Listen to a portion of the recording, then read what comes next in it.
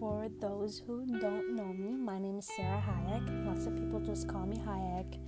Feel free to do so. If you are here, thank you for taking the time to listen in, and I hope you find any of what I say useful and meaningful to you. Don't hesitate to share your thoughts and opinions as well. Before I start, let me just apologize in advance if I do stutter or tongue trip, because I most definitely will. So just bear with me and have some patience. But let's dive in. I don't really have one specific topic that I will be talking about. I will be jumping on the basis of the ideals of love and its role in our generation. I feel like we've created so many stigmas, expectations, and standards that are really just so ugly, and it genuinely baffles me how it's seen as a weakness to be someone who's loving and caring.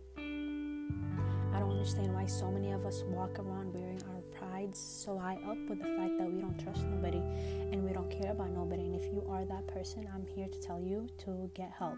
You need therapy, because that is not it. Projecting your past traumas into the world is not it. Being someone who's very loving, who loves love, I love caring and nurturing others. I love to radiate my self-love towards those around me to make you feel as lively as I am. I have been put in so many situations where I am told, oh, stop showing them that you care, as if that's something to be ashamed of, to be embarrassed by, to keep hidden. If you were ever put into that same position and you thought to yourself that you can't show someone you love them or care about them, then it just simply means either, one, you have some self-reflecting to do and figure out where those feelings and thoughts are stemming from, or two, the person isn't creating the space for you to express yourself. Personally, if I ever had to hold back on expressing my feelings or thoughts and hold back on sharing my love language, then you aren't fit to be the one for me to pour myself onto. And it happens. We just have to find people who have the same capacity as us, mentally, emotionally, and spiritually. And if we do end up trusting and letting in others, friends or lovers, and they hurt us, then fuck it, let them go and move on. It's nothing to be ashamed of. Don't let it belittle you. Don't devalue yourself based on what someone has done to you. At the end of the day, when someone betrays us in any way, it's a reflection of who they are, not of who you are.